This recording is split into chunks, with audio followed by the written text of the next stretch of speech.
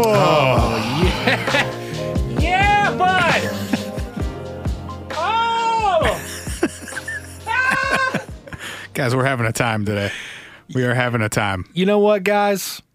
Better or worse. We're having a day. Here we are. We are having a day. You know what? And you know what? Sometimes we get to have a day too. Mm-hmm. Mm-hmm. Even we're gonna have fun while we're having a day, but we are having a day. How's your day? My day was pretty good, actually. Sick. Yeah. Did it involve a bunch of strawberry juice? It's about to. Guys, we're It's drinking about to. strawberry flavored beer right now. That's It's why not- I'm talking I mean, about strawberry juice. Yeah, I guess it is. It said strawberry on the can, and that's all I latched onto. We decided to start a two white guys review craft beers podcast. Oh God, that sounds Aren't you that sounds glad? miserable. I'll make jokes about strawberry juice. I will absolutely not review craft beer on a ghost blog. Ghost beer. Ghost beer. You want to talk Tastes a about lot some? like air. You want to talk about some otherworldly visitors, or it tastes like Ecto Cooler. Oh, Remember that stuff? Yes. Now that's on brand for us. Do you think we could get Ecto Cooler to be rejuvenated in an orange format, and we could have it be What If Orange? Does High C still exist? Was Ecto Cooler a High C product? I believe it was. Okay, I believe you. I think it was I don't remember. Ghostbusters. Oh, Ghost. That's been a long time. I apologize. Oh, jeez, Rick. Oh That boy. burp had been in there for ages, many moons. many. If the strawberry juice will get you. Hi guys, welcome to the What If podcast. We're in our finest form this week. It was Ghostbusters branded High C drink, I believe. It had the the Krang looking guy on the box on the juice box. You are absolutely correct. A cursory Google here is telling me that it was once sold in cans, which is a sin. And Guys, welcome to our 90s nostalgia podcast. Two white guys talk about things from the 90s. let's be frank, though, we are very capable of that one. We lived them at a very specific time period wherein we ingested all of it. And because it happened to us, it means it's important and other people want to hear about it, God damn it. I believe that's sort of the entire crux of podcasting. That's how I go is it through not? life. Yeah, this shit is about me, bro. We don't have any cool experiences, though.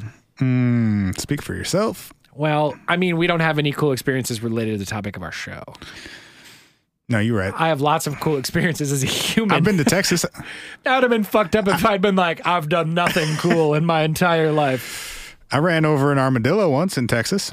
Well, that's not cool at all. That's fucked up, bro. I wasn't trying to. Well, it sounded like you liked it. It sounded like you were hype about Trying to it. think about noteworthy things that I've done in Texas. I wasn't there for very long. That's not really noteworthy. That's just like a crime. That's just animal Well, abuse. shut the podcast down then. I guess I have nothing noteworthy to say. I abused an animal in Texas once. Award me. I will What's not. the statute of limitations on armadillo murder? Probably like 36 minutes. Okay, cool. The This extent of it. was more than that ago. It's like, shit, there's a bunch more armadillos to replace that one. When was the last time I was in Texas? You asking me? No, I was Dear Spencer, 2013? I drank it all away. When was the last? It would have been, you're actually really close. That's right. Oh, you Fuck with me. That's because you know, though. Well, isn't that how you usually answer questions? Yes. But it's the way you presented it, it sounded like you were guessing, but you were not guessing. I went there in 2012 for South by Southwest, and I was pretty sure you went the year after I did. I went the year after you did, and you knew that also because you mixed the record that we were playing in Texas that year, which is actually on Boy. Spotify now, by the way. Boy. Been working on it. Tight. Spotify record having ass looking boy. Looking boy. But that's the last time I was in Texas. So yeah, it would have been like 6 or 7 years ago. And I never went to Lubbock. Lubbock. It's way the fuck over there. It's You in the know- part of the Texas that I don't think you go to if you're just going to Texas for one time. I think one of the things that actually is pretty interesting and essential to the story is how remote Lubbock is. I'm going to try not to talk shit about other people's states tonight, though, because I caught a lot of heat for my opinions, About my very poorly / Arizona? not at all informed opinions on Arizona. I've last only week. driven through Arizona. I didn't support nor did I deny Spencer's Arizona takes. Look, Matt, I apologize. Good. That's what we needed. I got publicly in person shamed for my thoughts on Phoenix last night. For throwing shade at Phoenix? Mm-hmm. Damn. I know, man. I felt bad. Damn. Mm-hmm. That must have been from a friend of the show then. Correct. That or you met another mailman on the street who knows the show. Well, I mean, that guy does walk past my house every day. I could probably find him. Shout out to that guy. We're not going to name names. I'm just going to sit out front with my dog waiting for him to go by. Might be a good time to say we have a Facebook group, and we get a lot of people that join the Facebook group, and we post memes and thoughts about episodes, and Spencer and I are in there bullshitting with people. It's the What If Podcast. Just search for it on Facebook. And Spencer's dog is famous on the streets, and met a mailman who recognized Spencer from his dog from the show. Correct. Which is just the most delightful piece of information we've had about the show in a while. The only dog pup date that is required from my end, by the way, is Dad Dogs Ghost Blog. Yeah, that boy big. You guys, he's been gaining 3.5 pounds a week. He's obese. We record 2 episodes of this show every week. Sometimes we record them in the same night. Sometimes we don't. You're listening to the free one. There's a paid one that comes out on Fridays at patreon.com/whatifpodcast. You can get 2 episodes a week plus a back catalog of like 65 or 70 episodes of the show now. I come over here weekly, and you had your dog for how many months? 1. I've had him for 1 month today. That dog looks fucking huge every time I see it. And it's only ever 7 days later that I see that fucking dog. And I'm like, damn, that boy big, because that's actually how I feel every time I see it. One other pup date, I gave him a bath the other night. You got Clifford, bro. Clifford, your dog is going to be as big as your house. So psyched. I'm riding him everywhere. Just grab one of the curls, man, and just wrap it around your waist, and you'll be fucking set. Gave him a bath the other night. He was very into it. I'm sorry. I just had this vision of you in like a dog for baby Bjorn, just like flopping yes, along that is my calling. Marcy, that is my calling. Running down South Minneapolis streets. He was very into the whole bath idea until it was time to rinse him off. And I turned on the shower head, and brought it down to rinse him off. Yes. That freaked him right the fuck out. And he hopped. I didn't think he was big enough, but as we've established. That boy big. Didn't you have to get him wet to begin things? Yeah, so I filled up the tub like halfway and then was sort of just like, using my hands to get him in the water. Got it. That wasn't going to work to rinse him off. Sure. I didn't think you could hop out of the tub. He did hop out of the tub while totally wet and then ran laps around my living room. You didn't shut the door to your bathroom while bathing your dog? I feel like that's got to be step number 1, doesn't it? Look, I'm learning. Okay, I'm new here. Dad Dogs Ghost Blog.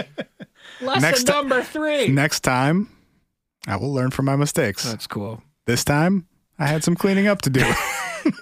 This time, I walked a towel around my wood floors to make sure that they were not ruined. Yep. That's delightful. Before we talk about Texas and UFOs. Yeah. And otherworldly visitors, as you put it. Yes. I have a quick Is It Trash? Okay. Are you going to ask me or are you going to tell me? I'm going to tell you, unless you've also watched this thing. No, but I'm just saying I need to ask you whether or not it's trash. Oh, okay. Well, it's what is the thing? Part 2 of, was it the Patreon that we talked about Us last week? Yes. Okay, so I gave a quick review of Us on the Patreon this past week. I watched the first episode of the new Jordan Peele narrated Twilight Zone series this morning. Sick. It's only on CBS All Access. I know. However, saw that. The full first episode without commercials is on YouTube. Okay, so you can watch it. You can watch the first episode for free without commercials on YouTube. Yep. And that's the only one that's out right now. Yep. Ryan, do you have any questions for me at this point? About the show? Mm-hmm. No, I'm ready. It's the point where you ask, is it trash? No, I'm ready. Okay. Is it trash? No. First episode, I'd give it like a solid B. Okay. Stars Kumail Nanjiani. Yes. Co-stars Tracy Morgan. Yes. Narrated briefly by Jordan Peele. So like strong cast to begin with. Yeah, I heard he's going to be the he's the Rod Serling. Of this series. Rod Serling. What a name. I think it was Serling? Serling? Sterling. I think it was Serling. You're probably right. I don't know. You know more things than I do. It's great. Yeah, it's good. It's good, and I have a feeling that the other episodes will probably be better. Serling, yeah. It's like a little darker than the original Twilight Zone. They cuss a lot more. Can they do that on All Access? Yeah, because it's not actually on. Cable. Well, it's not on CBS. It's not broadcast anywhere. It's only on their streaming service. Huh. So it's like R-rated. Yeah. Really? Yeah. I'm actually kind of surprised that they're like willing to do that, because I would think that, because obviously the original Twilight, it was the 50s. It was totally clean. Yeah. Well, and also it ran on normal TV because they didn't have the all there was, fucking internet. Yeah. But I'm surprised because I'm imagining they're obviously playing on some of the nostalgia of the original. So you would think that people are going to be. Yeah. The people who watch the original are probably out of here though, honestly. Well, it's definitely subsisted since people were watching it. Well, and there was that reboot in the 80s, 90s. Was there? Yeah. Well, what channel was that on? Cable somewhere, I think. Was it? I don't know. I watched a few of them as a kid. Okay. But that was like episode for episode redoing them. This episode I don't recall. I've seen all the original series. I read an interesting interview with Jordan where he said that they are referencing a lot of them, but they're all going to be done differently. So they're not going to actually like nothing will be a 1-for-1. Okay. So like there's one that's called Fear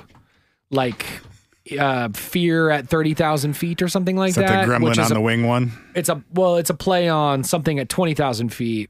20,000 Leagues Under the Sea? No. Those two are fucking dumb. No. I just said no.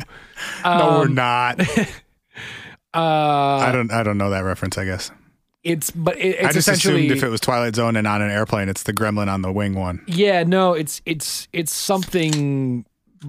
All I'm trying to say is the names are plays on the originals, and they're taking slight deviations from the original storylines or plots while still borrowing elements from the original. So I'm excited to see it, man. I think that one that I just referenced actually has Adam Scott, so it seems like they've got a pretty great cast in it. They're doing Jordan. I would assume I didn't know Kumail or Tracy were in the first one, but those they didn't are really hype that big up names. at all. Yeah, I'm actually very surprised they didn't, because those are really big names. And they both play comics too, which is kind of fun. Oh, interesting. But they don't play themselves. No.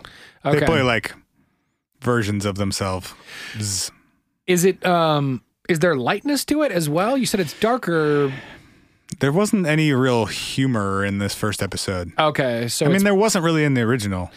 Right. I guess it was very like the one thing that I didn't really like, well, two things I didn't really like about the original.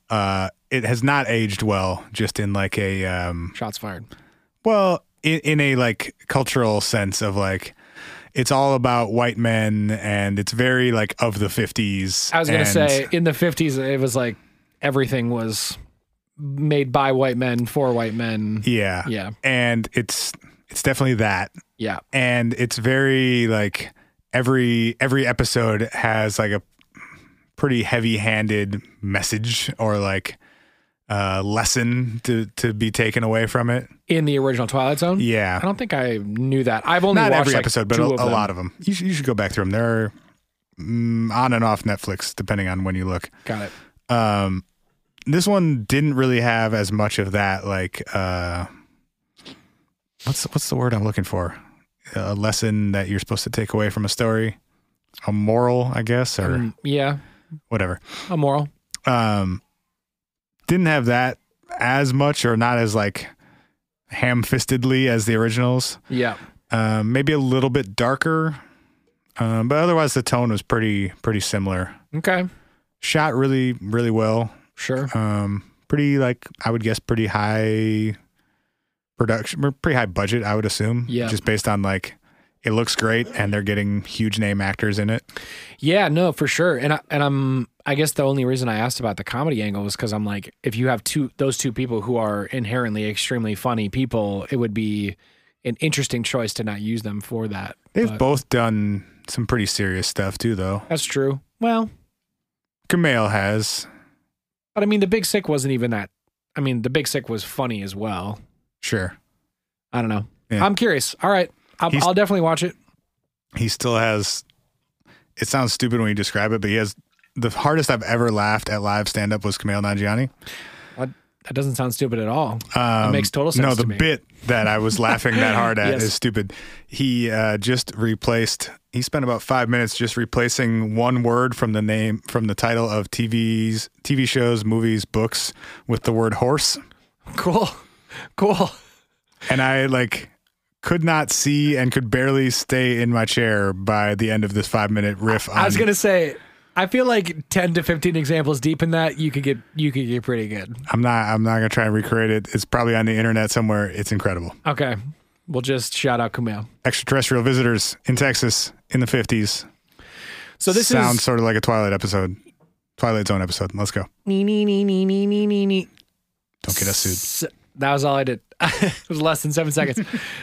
So this is sort of part 2 of our Project Blue Book conversation. It isn't.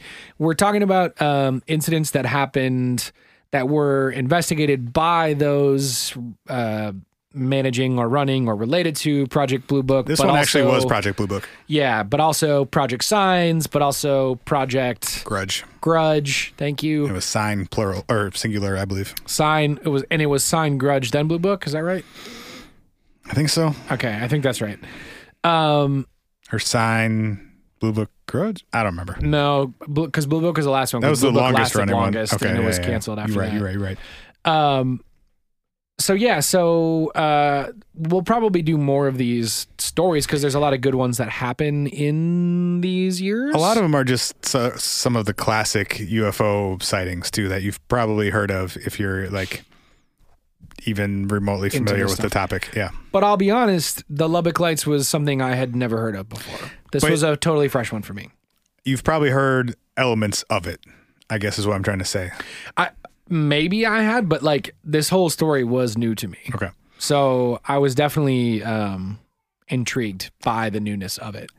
We're going to August 25th, 1951 in Lubbock, Texas, which is in the northwestern area of Texas. It is not close to, Texas is obviously known for having 3 of the largest cities outside of the large coastal cities. You know what they say about Texas? That boy big. It's the only button I'm playing from now on. For the rest we are getting our money's worth out of that however sounder. long this show runs, that's the only one you guys get now. But Lubbock is nowhere near any of the 3 biggest cities in Texas. It's not. You're saying geographically or in terms of population? Geographically. Yeah. It's not near Dallas. It's not near Houston. It's the not near closest San big city is Antonio. actually Albuquerque, New Mexico. Right. It's about 200 or 300 miles east of Albuquerque. I was going to say, and it's hours away from Albuquerque as well.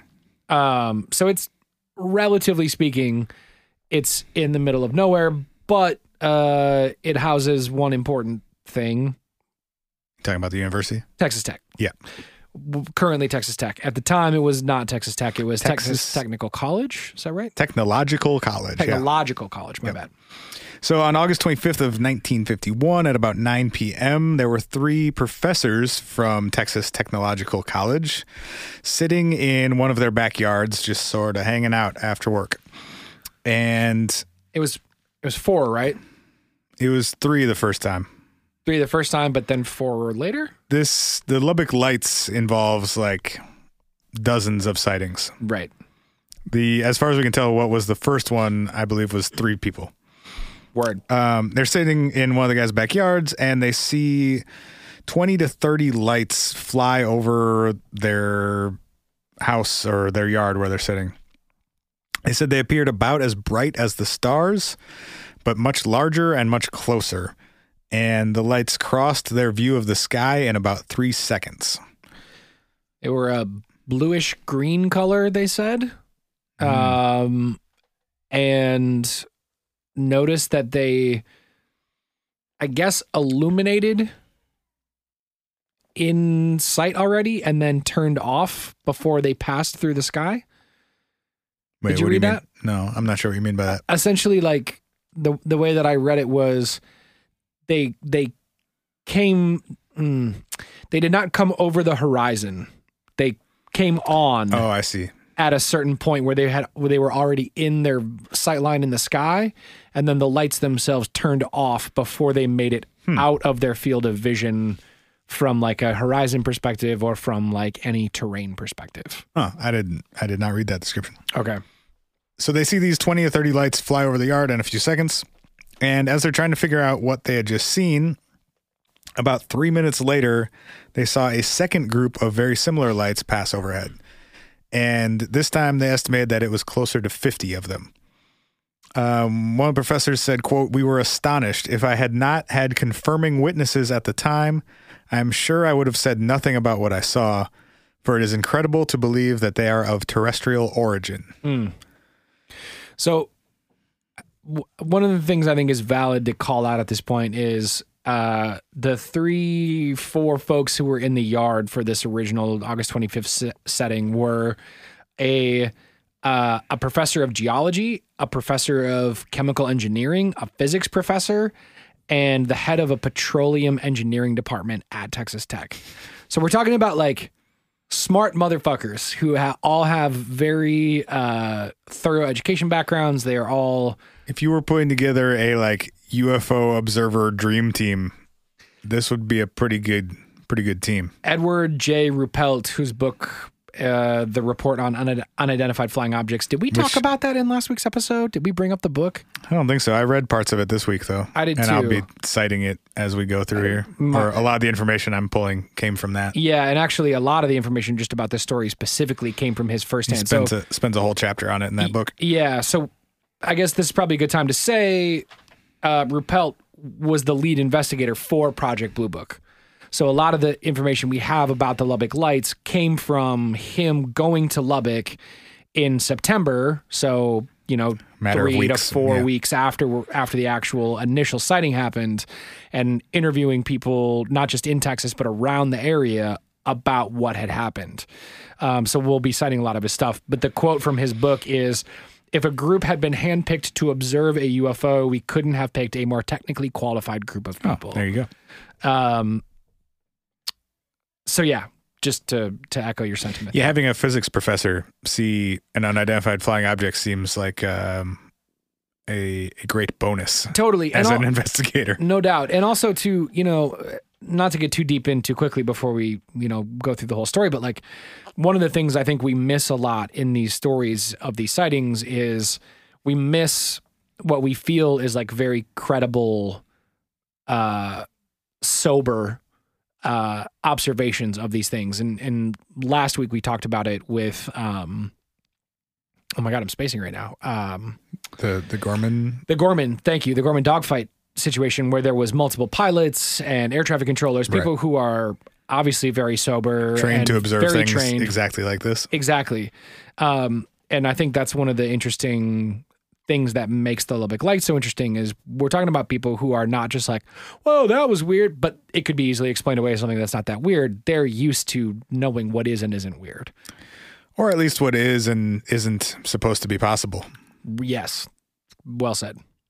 So they reported their sighting to the Lubbock Avalanche Journal. Yep. And they ran an article on it. And after the article ran, lots of other people started reporting having seen similar things. Yes. There were a group of 3 women who reported seeing, quote, peculiar flashing lights in the sky on the same night. 2 other employees at the technological college, one a professor and one a department head, also reported seeing similar lights on the same night of August 25th. And the professors that had the original sighting spent the next few weeks attempting to recreate their sighting. So they got together multiple times after the 25th, and in the 2 weeks following, observed the lights at least 10 more times. Yeah, the number I had was they saw them on 12 separate additional occasions. Okay. Which is crazy. In 2 weeks, so almost every night? Yeah. Or multiple times per night? Right. Oh, yeah, maybe that's what it is it was like, because in the first night they saw them, they said they saw them, was it just the twice or was it 3 times? It was twice, about 3 minutes apart. Got it. Okay, so twice, 3 minutes apart. And then, so maybe it was like roughly every other night, twice a night again, or whatever. I don't know. But still, like, kind of a lot. Yeah. And in the process of those 2 weeks, they were not just sitting in the yard drinking tea like they had been the first night. They were doing a lot of scientific calculations, if you will. They were standing certain distances apart with like walkie-talkies or something like that and trying to like designate when something hit a certain degree mark in the sky and trying to like determine altitude and speed based on their like observations. Like they were doing a lot of what you would imagine PhD level doctors at a school would do to be like, this is fucking weird. Let's try to like learn more about it from a scientific perspective. What information can we get? Yeah. So on September 5th, about whatever that is, 10 days later, the original 3 observers plus 2 other professors from Texas Technological College were sitting in Dr. Robinson's front yard when they saw the lights again. This time they got a slightly better look at them and said, quote, the lights appeared to be about the size of a dinner plate and they were greenish blue, slightly fluorescent. They were smaller than the full moon at the horizon. There were about a dozen to 15 of these lights, and they were absolutely circular. It gave all of us an extremely eerie feeling. That's the end of the quote. They also estimated that the lights were about 2,000 feet high, based on the fact that they were just above a thin cloud layer that they had determined was at 2,000 feet. Sure. And they guessed based on that and how long they observed them in the sky for, that they were moving at least 600 miles per hour. Yep.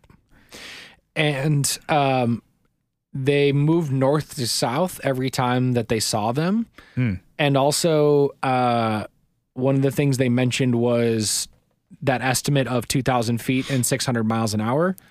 For them to cross the sky in the amount of time that they had crossed it, if they were higher than that, they would have had to have been flying at even faster speeds. Right. So they're like, if we're off by a couple thousand feet, they're going to have to be flying at double that speed, closer to 1,200 miles an hour to be able to cross the amount of sky in their trajectory for us to be able to see them. I mean, I'd seen the speed estimated other places at more like 900 miles per hour. And I think one of the things that's really interesting, and also I think super important when we get into what became the official explanations of this, is, and again, this is kind of similar to last week's episode when we were talking about the Gorman dogfight, was one of the things that was remarked upon by the professors as well as everyone who saw these. And I think to your point about it happening over 2 weeks, it was like hundreds of people in the area over a couple weeks. Everyone remarked about the speed with which these lights crossed the sky. They were saying, I have it in here, it's like it crossed 30 degrees of sky in a second. Okay. So 6 seconds to go from literal horizon to horizon. Which is, I mean, if you think about the actual distance that is. Something would either have to be incredibly close to you or moving incredibly fast. Or a combination of the two. Yeah. There were also some photographs taken of these lights. Hey, Carl! His name's Carl. Carl took the photos, guys. Is it Carl Hart? Carl Hart. Yeah. A gentleman named Carl Hart took some photographs on the 31st of August. He took 5 photographs. They're pretty interesting. I'm assuming you've seen them? Yeah, so I think it's worth noting, Carl, when the original report came out, it, like you said, it made the newspaper because they were very notable people who said, this is fucked up. We should talk about it. That shit's weird. Let's talk about it. And they put it out into their local newspaper, and in doing so, helped other people come forward and say, yeah, no, I saw it too. I thought it was weird. Similar to the guy's quote who was like, if I was chilling in the backyard by myself, I would have been like, well, keeping that one to myself. Right. But when you put it out in the newspaper, other people go, yeah, I saw it too. I mean, as far as... Which can be good and bad. Agreed. In that you get more legitimate accounts. Yes. And you also probably get more illegitimate accounts. I totally agree. But you know, like the sightings went as far as Albuquerque that came out with people confirming. That one is interesting. Just to backtrack a little bit before we talk about these photographs. Yep. On the same night as the original sighting in Lubbock, the 25th of August, there was a large flying wing observed flying low over Albuquerque, which is about 300 miles west of Lubbock. Yep. And that was at about 10 o'clock on the 25th of August. Yep. A report from the 34th Air Defense at Kirkland Air Force Base said that an employee of the Atomic Energy Commission's super secret Sandia Corporation, I don't know what that is or why you'd be putting it in reports if it's super secret, and his wife had seen a UFO. They were sitting in their backyard around dusk. This also says 10 p.m. That ain't dusk, though. No. I mean, middle of summer, I guess it may have just... The quote I have from the Ruppelt book was, they were gazing at the night sky, commenting on how beautiful it was. Okay. Well, we'll stick with 10 o'clock then. Yeah, I don't know. This is from that same report, though. The line before says, around dusk, they were sitting in the backyard of their home, gazing at the night sky, commenting on how beautiful it was. Oh, well, that's not it. That's weird. Anyway, they saw what they thought to be an airplane flying very quickly and silently over their home. It had only been visible for a few seconds, but they got a very good look at it because of how low it was. They estimated only about 800 to 1,000 feet. And they described it as a flying wing. And if you look at the photographs that Carl Hart took, it's basically a V shape of lights with like 2 rows of lights on either side of the V and then coming to a point, obviously, as a V does. Yep. With about, 10 to 12, maybe 15 lights on either side of this wing? Yeah. It depends on which photo you're looking at, but... Yeah.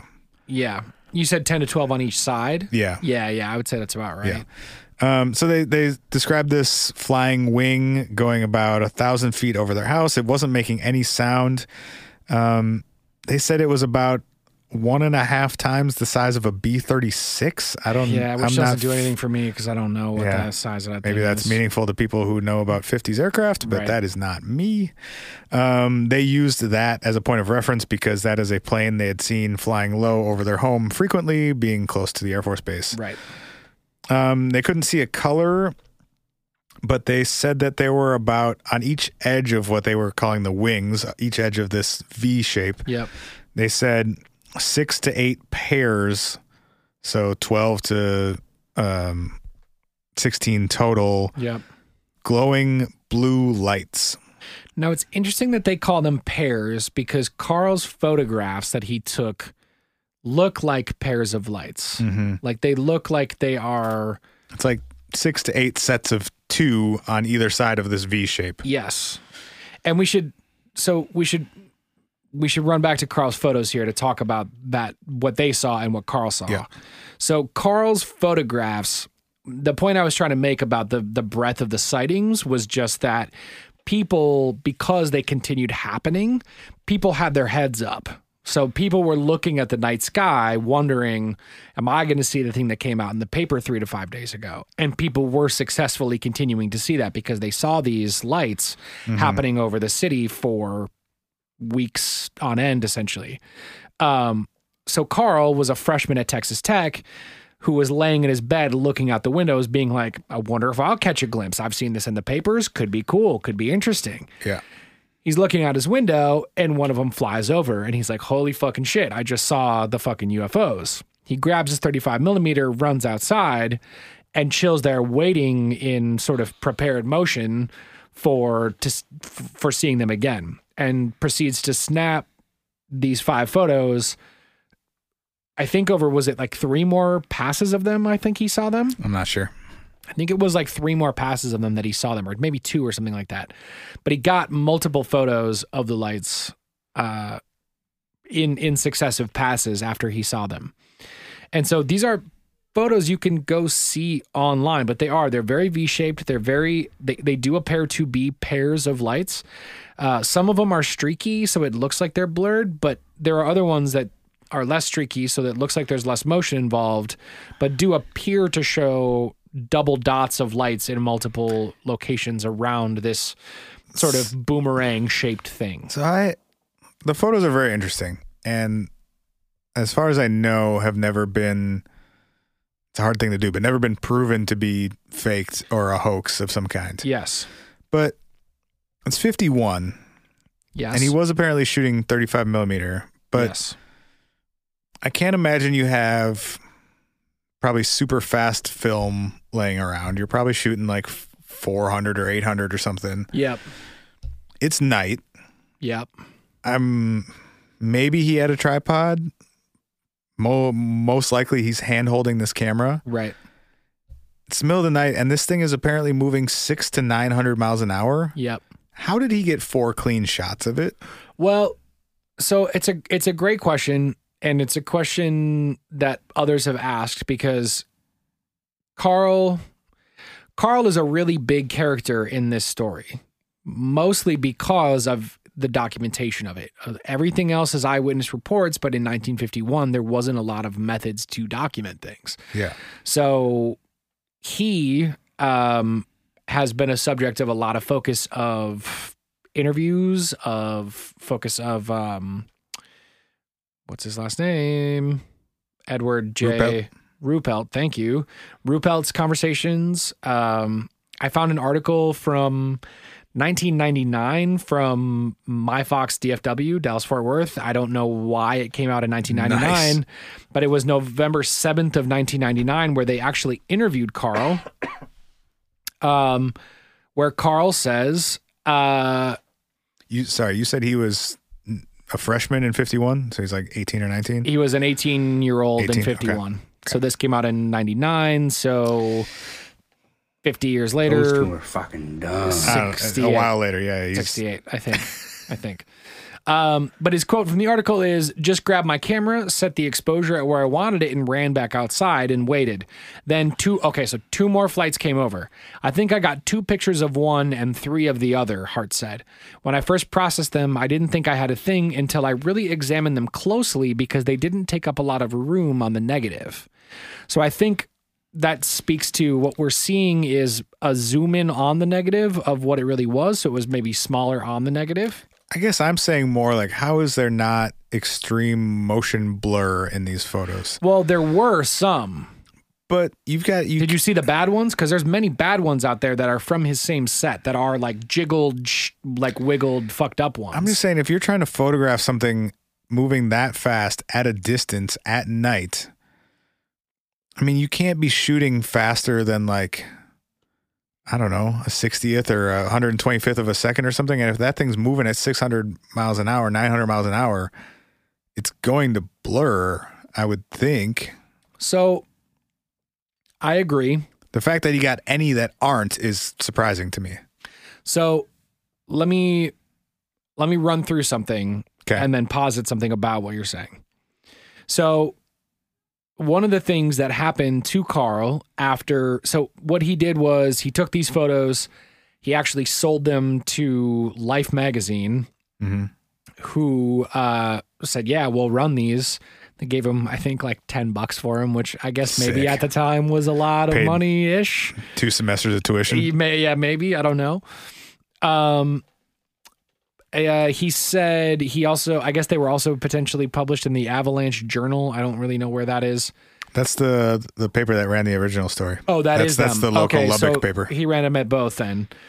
But he says, I talked to the people at the Avalanche Journal. They were pretty skeptical. Then after they published, first it was the Air Force. And he's talking about the grilling that occurred. Oh. He said, it was pretty intense questioning. They went over and over my story, I guess trying to catch me in being inconsistent, but apparently they were satisfied eventually. So he basically says that he turned over his photos to local Air Force investigators and eventually had to have conversations with FBI agents. Like he sold these for relatively little money and had to deal with a bunch of bullshit. And 50 years later is like, yeah, this just happened. Like, this is what I did. I don't know what to tell you guys. He says at the end of this article, again, from this 1999 article, he says, got to the point, just as soon pass on it. Something comes up, I'd just as soon ignore it. I guess there's a group of people that still feels anybody who sees a UFO is some kind of nutcase. I get put in that category part of the time. Part of the people think anything like that has to be faked, so I get a little bit of that. It's something that's unsolved. I'd love to know what they were, but after this period of time, I just don't think I ever will. So he seems like, again, we talked about this before. I lend a lot more credence to people who are not trying to manipulate, not trying to make money, stick by their story. I don't know. My man made $10 off it. Heyo. Like got their shit kind of, knocked around a little bit in the process of doing this. He had all those things and just sort of stuck by and was like, this is kind of weird. It would, when you're fucking 70 years old, what do you have to lose to be like, I was a college kid looking to make a quick buck. This is what really happens. Well, and obviously, like with so many other reports, it wasn't like it was just him fabricating this. Even if he faked the photos, there's still a lot of other like interesting aspects to this. Right. And so they would have been tough photos to fake, honestly, too. Consider like the motion blur thing is interesting because in some ways it makes me skeptical of them in that he managed to get 4 or 5 cleanish shots. Yeah. But it would also be kind of hard to fake the blurred ones. Yeah. Using the same, same settings, and I'm assuming they were on the same roll and stuff. Yeah, completely. So I don't know. They're very interesting. I'm not totally sure what to make out of them, but in the context of everything else, I think it adds some weight. It absolutely does. The fact that he was interviewed / grilled by the Air Force first, I didn't know that, and that's interesting to me. And then the FBI. Yeah, just like the fact that the Albuquerque sighting happened over an Air Force base. Yes. I was watching I didn't know this before we started doing something similar, but and now I can't even remember his name. Shit. Richard Dolan. Jesus. Yeah. He's been doing some like live YouTube streams. I've come across a couple of these. Yeah. Going through the cases that were covered that were fictionalized on the Project Blue Book History Channel show. Yep. And so he did a like 30-minute live hangout on YouTube about the Lubbock Lights a few weeks ago. Right. And something that he brought up in that was the fact that Albuquerque and Lubbock are about 300 miles from each other. These lights were seen in Lubbock around 9 o'clock and were seen in Albuquerque sometime between dusk and 10 o'clock. So 30 minutes to maybe up to an hour later. Yep. If something were moving roughly northeast to southwest or east to west at about 600 miles an hour, it would take about 30 minutes to get from Lubbock to Albuquerque. Right. Where someone described seeing essentially the same thing about half an hour to maybe up to an hour later. Right. Also seen over an Air Force base. Photos come out, and the first people to respond to the person who took the photos and seemed to have a lot of investment in whatever was photographed is the Air Force. Another thing that's extremely important and worth noting at this point is that Reese Air Force Base is 4 miles west of Lubbock, Texas.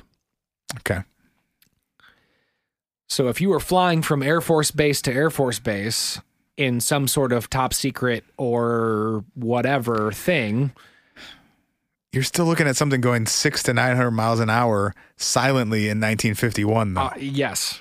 I completely agree with you. Which is pretty fucking wild. There's another element to this that I want to touch on that I find really fascinating, which is I want to go back to Carl for a second. Carl's photos got bought by Life to run in an article that came out in April 7th of 1952. Okay. So this was the spring after? About 8 months later, yeah. Yeah, about 8 months later. And the Life article is titled, "Have We Visitors from Space?" Have we? The Air Force. Have we ever? Yes. The Air Force is now ready to concede that many saucer and fireball sightings still defy explanation. Here, Life offers some scientific evidence that there is a real case for interplanetary saucers. Hell That's yeah. the lead line on this April 7th, 1952 Life article. I'm getting on this one. Fuck yeah. So they go through incidents, they call them Incident 1, Incident 2, Incident 3 of UFO sightings, describe what happened, and then they give their life. They brought in like some scientists and their stuff. Their hot take. They called it their evaluation. And in it, they write about the whole incident. And they tell, I'll read a couple sentences of it just so you get a vibe for it. At 9:10 p.m. on August 25th, 1951, Dr. W.I. Robinson, professor of geology at the Texas Tech College, stood in his backyard in Lubbock, Texas, and chatted with colleagues. Blah, blah, blah, blah, blah. He says they gave the impression of 30 luminous beads arranged in a crescent shape. Beads? Is that what you said? They do say beads on here. The scientists were able to judge the lights had moved through 30 degrees of an arc in a second. A check with the Air Force the next day showed no planes had been over the area at the time. They're basically just doing like a line for line. Here's what happened. Yep. And then their evaluation is here's what we think or, shiny birds. Yep, right. Evaluation. The observations have been too numerous and too similar to be doubted. So that goes back to, we said, doubted? That nothing happened, I think. I don't think anyone was saying that nothing happened. Well, but that's often like what people say is like it's manufactured or whatever. Okay. In addition, the Air Force, after their closest examination, has found nothing fraudulent about Hart's pictures. The lights are much too bright to be reflections and therefore bodies containing sources of light. Since Professors Ducker, Oberg, and Robinson, could not measure the size and distance of the formations, they could form no precise estimate of their speed. However, they calculated that if the lights were flying at an altitude of 5,000 feet, they must have been traveling at about 1,800 miles per hour. Wow, this number just keeps getting bigger and bigger. Well, we started at 600. You keep pushing the altitude up, right? And they keep... Yeah. The professors, along with other scientists, agree that in order to explain the silence of the objects, it must be assumed that they were at 50,000 feet in the air, in which case... 50,000 feet in the air, in which case they were going not 1,800, but 18,000 miles per hour. Now, okay, calm down. That's right. Now, what they're saying is, with our existing technology, what we know an engine to be able to be heard at from a distance, if it were to be silent, it would have to be at that height, which means it would have to be at... Yeah, guess what? We didn't know everything. Yeah. Engines could have been quieter, could have been at a different distance than you thought it was, whatever. But I'm gonna say it wasn't moving at 18,000 miles an hour. I completely agree with you. But what I find very fascinating is the Texas Tech professors clapped back and sent a letter to the editors at Life when this article came out. Hell yeah. Have you seen this? Have you heard about this? No. Okay. So W.I. Robinson, A.G. Oberg, W.L. Ducker, and E.F. George, the four gentlemen who were in the yard the night of the original sightings. Can I guess what their letter said? Yes. Fuck no. Love, Doctors, Oberg, Robinson, whatever their names are. They open it with sirs, which Sick. I just find so terrific. Hey, next time you guys email us or DM us or anything, sirs. Yeah, that'd be great. It's the dopest way to say fuck you in a salutation, very politely. We got an email from an Australian lad the other day. Did you see this one? Where he only referred to us as you legends. For the whole... No, you legends. Fucking awesome. Love it. Shout out to that cat. And I never know. Sometimes I don't know if we should share people's names because sometimes people get mad that we don't. And then sometimes you'll get mad that we do. You didn't give us permission to whatever. Yeah. You know who you are. You know who you are. And shout out to you. And also, I love that Australian. Fucking boofhead. You fucking legend. You're a legend, not us. I just love that they use that word. It's great. Anyway, the letter says, sirs! As observers of the Lubbock Lights, we feel the record requires that we point out that the groups of objects shown in the Hart photographs are, in these respects, essentially different from any of the 12 or more groups that we cited. Number 1. What up, Marcy? Dad Dog Gus Vlog. That might be the first time we have officially gotten dog barks on the podcast. Dad Dog Gus Vlog. Number 1. All but 3 of the groups we cited had no geometric form. What does that mean? Those like a V shape? Like Are they saying the individual lights did not, or the group of them did not? The group of them did not. Got it. All but three of the groups we cited had no geometric form. Those 3 were smooth arcs, but not V-shaped. Like a sort of a boomerang shape? Is that what we're thinking? I think smooth arcs means more arced in nature. I mean, boomerangs not still coming to a point, but like a curve. Boomerangs still have kind of that 90-degree angle to them. It just feels like it rounds off at like a shorter tip. So we're saying like a segment of a circle or something. Like a half circle almost, or a semicircle. Okay. Number 2, those 3 could not be conclusively determined to be composed of individual lights, but certainly they were not made up of 2 distinct rows of alternately spaced lights. So the pairing images, that's what they're sort of trying to counter in this. Number 3, none of our sightings was either bright enough nor in view long enough, parentheses 3 seconds, to offer any possibility of being photographed. Interesting. 4, even if the lights we saw had been particularly rich in non-visible ultraviolet light, they could not have been photographed without special equipment. Number 5, all of our sightings were close to the same speed of 30 degrees per second, at which speed it would be impossible to follow them with a camera accurately enough to obtain an unblurred image. Signed by the 4 of them in Lubbock, Texas. Your shit's fake. Well, so it's a photograph of something different than what we saw. So what I find fascinating, and potentially a hypothesis that I have knocked around since we started researching this, is it possible that they saw what he saw at a different point in trajectory, or a different point in time? Or what if per hour? Yeah, we get it. Go ahead. What if a semblance of airplanes left an Air Force base, migrating in this very specific pattern, broke up, and then were instructed to fly as fast as possible from here to there? And so what he photographed was them departing the Air Force base in their very, regimented arc or their formation of whatever it was. But they break up, do a 180, and you're just supposed to get to that Air Force base as fast as possible.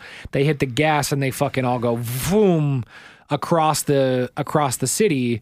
Like, is it possible, similarly to what we talked about with the Phoenix lights, right? Is it possible that they were seeing 2 different iterations or 2 different anomalies that were somehow connected?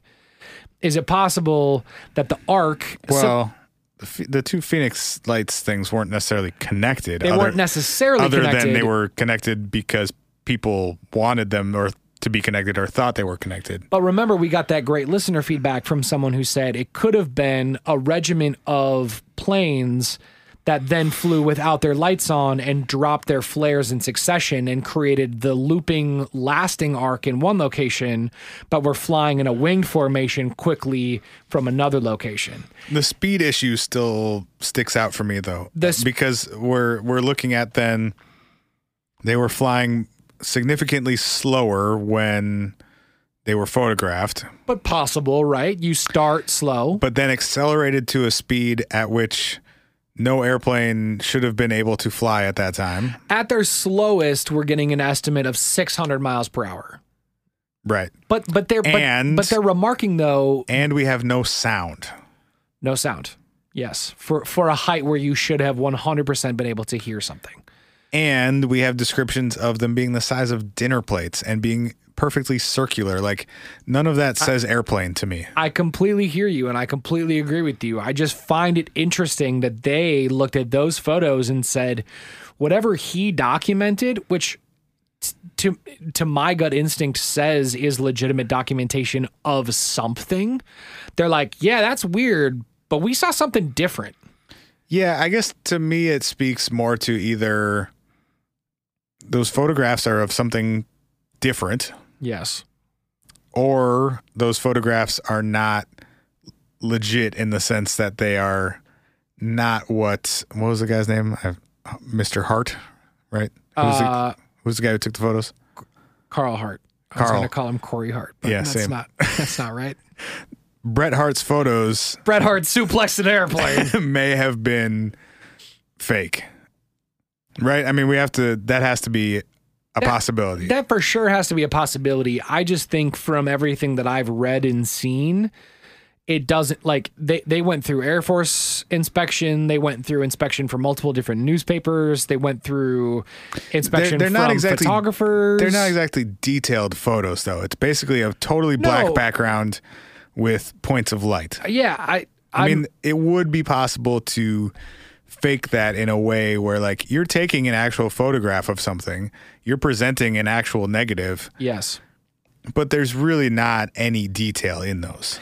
No, they could be a whole range of things. I own that possibility that they could be faked. I just also think there's an interesting possibility that we could be seeing a squadron of something, terrestrial or otherwise, taking two different shapes at two different locations during two different times in the same relative location. Sure. I also think it's possible that they are not the same thing and not even necessarily connected. I mean, sure. We just as humans try and find patterns and categories of things. Right. I don't know why I said that way. Categories of things that because it works better for our brains, but like it could have been two totally different things that were observed around the same time. What if? Because it wasn't like the same night either. It was a week apart. Yeah. What if what Carl saw was the Reese Air Force Base mobilizing a squadron of airplanes to go patrol the area because there had been reports of these crazy lights happening? There are just so many variables and so many unknowns here that, like, we're purely guessing at that point. Yeah, and in some ways I look at what I just said as being the way more logical thing, that what he was able to photograph was a squadron of 1951 fighter jets that were being mobilized because it was hitting the news, and maybe they didn't know what was going on. Or for any other reason. Or for any other reason. You know, training mission, whatever. Because he's near an Air Force base, right, where planes fly in and out. Right. But then you get into all these, these sort of interesting, again, we've talked about many of them, but you get into these interesting small elements of this story in this case where it's like, there wasn't any sound. They were continually flying from north to south. The same yards saw them multiple different nights in repetition. The north to south thing is weird to me. They were illuminated at a certain point, flew, and then turned off before they left the field of vision. They were flying at 30 degrees of sky per second. Like, there's all these really small anecdotes that when you compile them on top of each other don't make no sense. Don't make no damn sense. And then they come from the voice of very legitimate, sober science professionals who intentionally spent time trying to go, what the fuck is going on here? Yeah. I have two more things I want to hit, and then we're coming up against it here. Okay. Number one, on August 26th, there was an interesting, possibly related radar report. Oh. So this was just a few hours after the first Lubbock sighting on the night of the 25th. So this was early morning 26th. Yep. Two different radar systems showed a target traveling 900 miles per hour at 13,000 feet on a northwesterly heading. Whoa.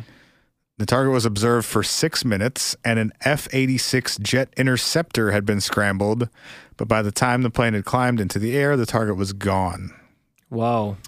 In the last paragraph of the report, it said that it was apparently... Oh, sorry.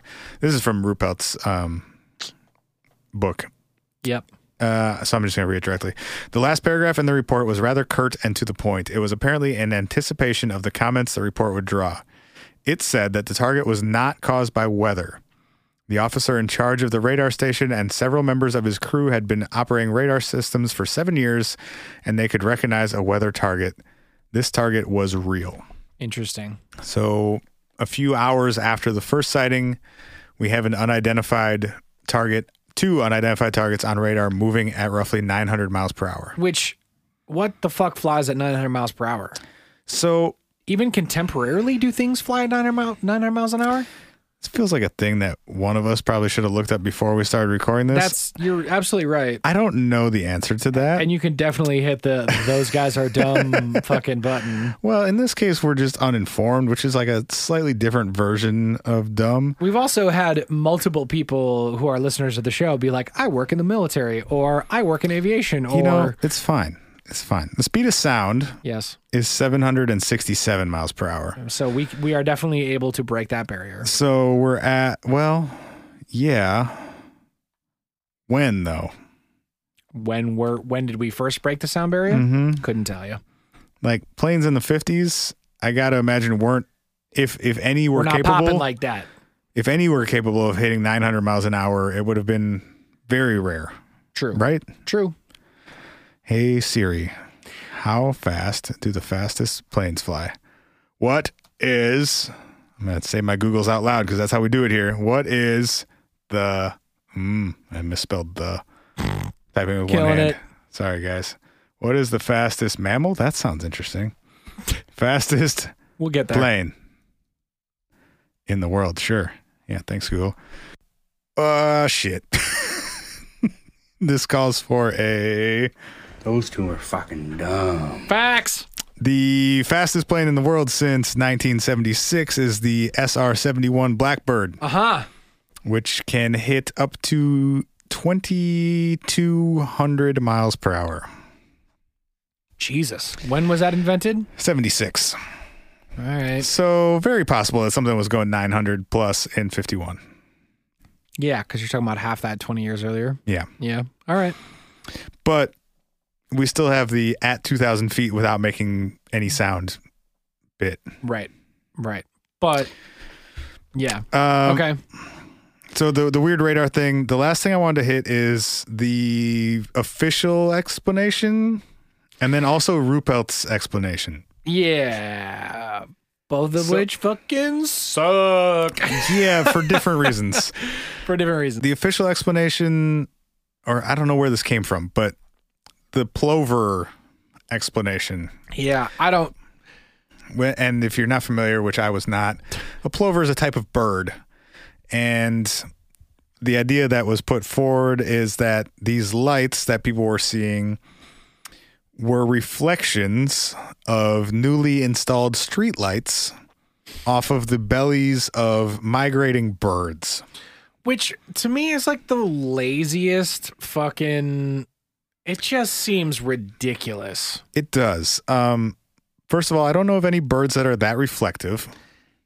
I don't know of any birds that can travel at 900 miles per hour. I mean, name the fastest flying bird, and you're not even getting to a tenth of what we're talking about here. There are those one falcons that dive at like 200 something. But I'm talking about the Pellegrino falcons. Pellegrino.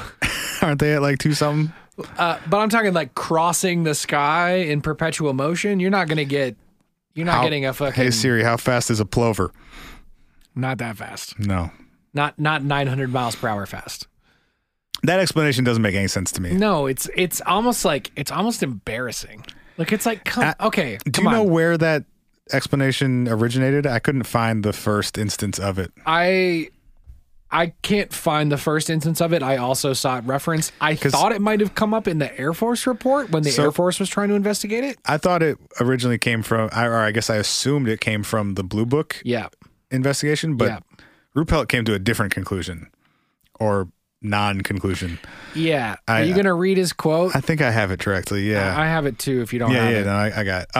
Ruppelt said in his summary, quote, personally, I thought that the professor's lights might have been some sort of bird reflecting the light from the mercury vapor streetlights, but I was wrong. They weren't birds, they weren't refracted light, but they weren't spaceships. The lights that the professor saw, I hate that he says it that way because it was so many more people than that. Right. The lights that the professors saw, the backbone of the Lubbock Lights series, have been positively identified as a very commonplace and easily explainable natural phenomenon. It is very unfortunate that I can't do Boo! Heck! Go ahead. It is very unfortunate that I can't divulge exactly the way the answer was found because it is an interesting story of how a scientist set up complete instrumentation, whatever the fuck that means, to track down the lights, and how he spent several months testing theory after theory until he finally hit upon the answer. That's Lameth boy. I don't know. Telling the story would lead to his identity, and in exchange for his story, I promised the man complete anonymity. Anonymity. Nope. Anonymity. But he fully convinced me, hey man, I didn't write it. Okay. I'm just reading what Ruppelt said. But he fully convinced me that he had the answer, and after having heard hundreds of explanations of UFOs, I don't convince easily. Fire this man immediately. What the fuck is that conclusion? Dude, I need a combination right now of Riley from the Boondocks' boo and just a fart sound effect. Because Guess what happened? Who knows? That to me literally detracts from the vast majority of I don't trust any of the credibility Blue Book shit that he did that now. Ruppelt has ever had, because it's like, you're going to tell me that this is a normal, natural thing, but I can't tell you about it because the person who told me will get in trouble. What the fuck is that? It doesn't make any sense. Doesn't make any sense. It makes no sense. It's phrased weirdly and poorly. He said anonymity. What an asshole. It's just absurd. It's patently absurd to say, I know the answer, but I can't tell you. But it's totally normal. But it's totally normal. But this guy would lose his job. Nothing to see. Seriously. Like, fuck off, man. Ugh. I want to know what, like, love is. If you're gonna, I want to know what love. What is your, like, what's your gut say? Weird Air Force shit. That's what mine says too. Mine says if you got Reese Air Force Base 4 miles away and you've got an Air Force Base in Albuquerque, it's flying within the missions. realm of possibility of aircraft. But you have the Air Force being very invested in, like, questioning the guy who took some photographs of whatever it is. Yep. But there are very weird anomalies that we can't even account for in our contemporary technology, which is what always confuses me about some of these things. Yeah, it's still weird. I'm not saying that completely answers it, but that gets closer than any of the other explanations for me. Completely agree with you. I'm just like, where we always land, it feels like. For sure. Like, I'm on board with the possibility, but then I go 2,000 feet up and you're not making a sound and you're flying the size of a dinner plate? Yeah, and you're flying at a minimum of 900 miles an hour and a maximum of 1,800. Also, sometimes it's a boomerang, sometimes it's a cluster, Have we had drones since 51? I mean, maybe. Maybe this was Amazon practicing their delivery runs 50 fucking years ago. I mean, you never know, like, how far advanced military tech actually is, because we just don't know. Because we just don't know. Somebody whistle blow. If you want to blow a whistle and tell us some crazy shit, blow the whistle. Blow the whistle by leaving us a voicemail at 612-246-4614. If you want to blow the whistle with an email and send us some crazy encrypted government documents, hi@whatifpodcast.com. If you want to cop merch, we got shirts and fucking mugs and fucking posters and robot grandma hoodies at shop.whatifpodcast.com. If you want us to shout you out on the show and your cool shit and your blog and your friend's birthday and your fucking uncle's inside 1 year joke, sobriety, whatever it is, you could do that by going to whatifpodcast.com/shout out, and we'll do that too. We're running out of beat. Hurry up. All right. We'll let the beat ride. We appreciate you guys for supporting the show. Thank y'all so much for listening. As always, we will see you next week.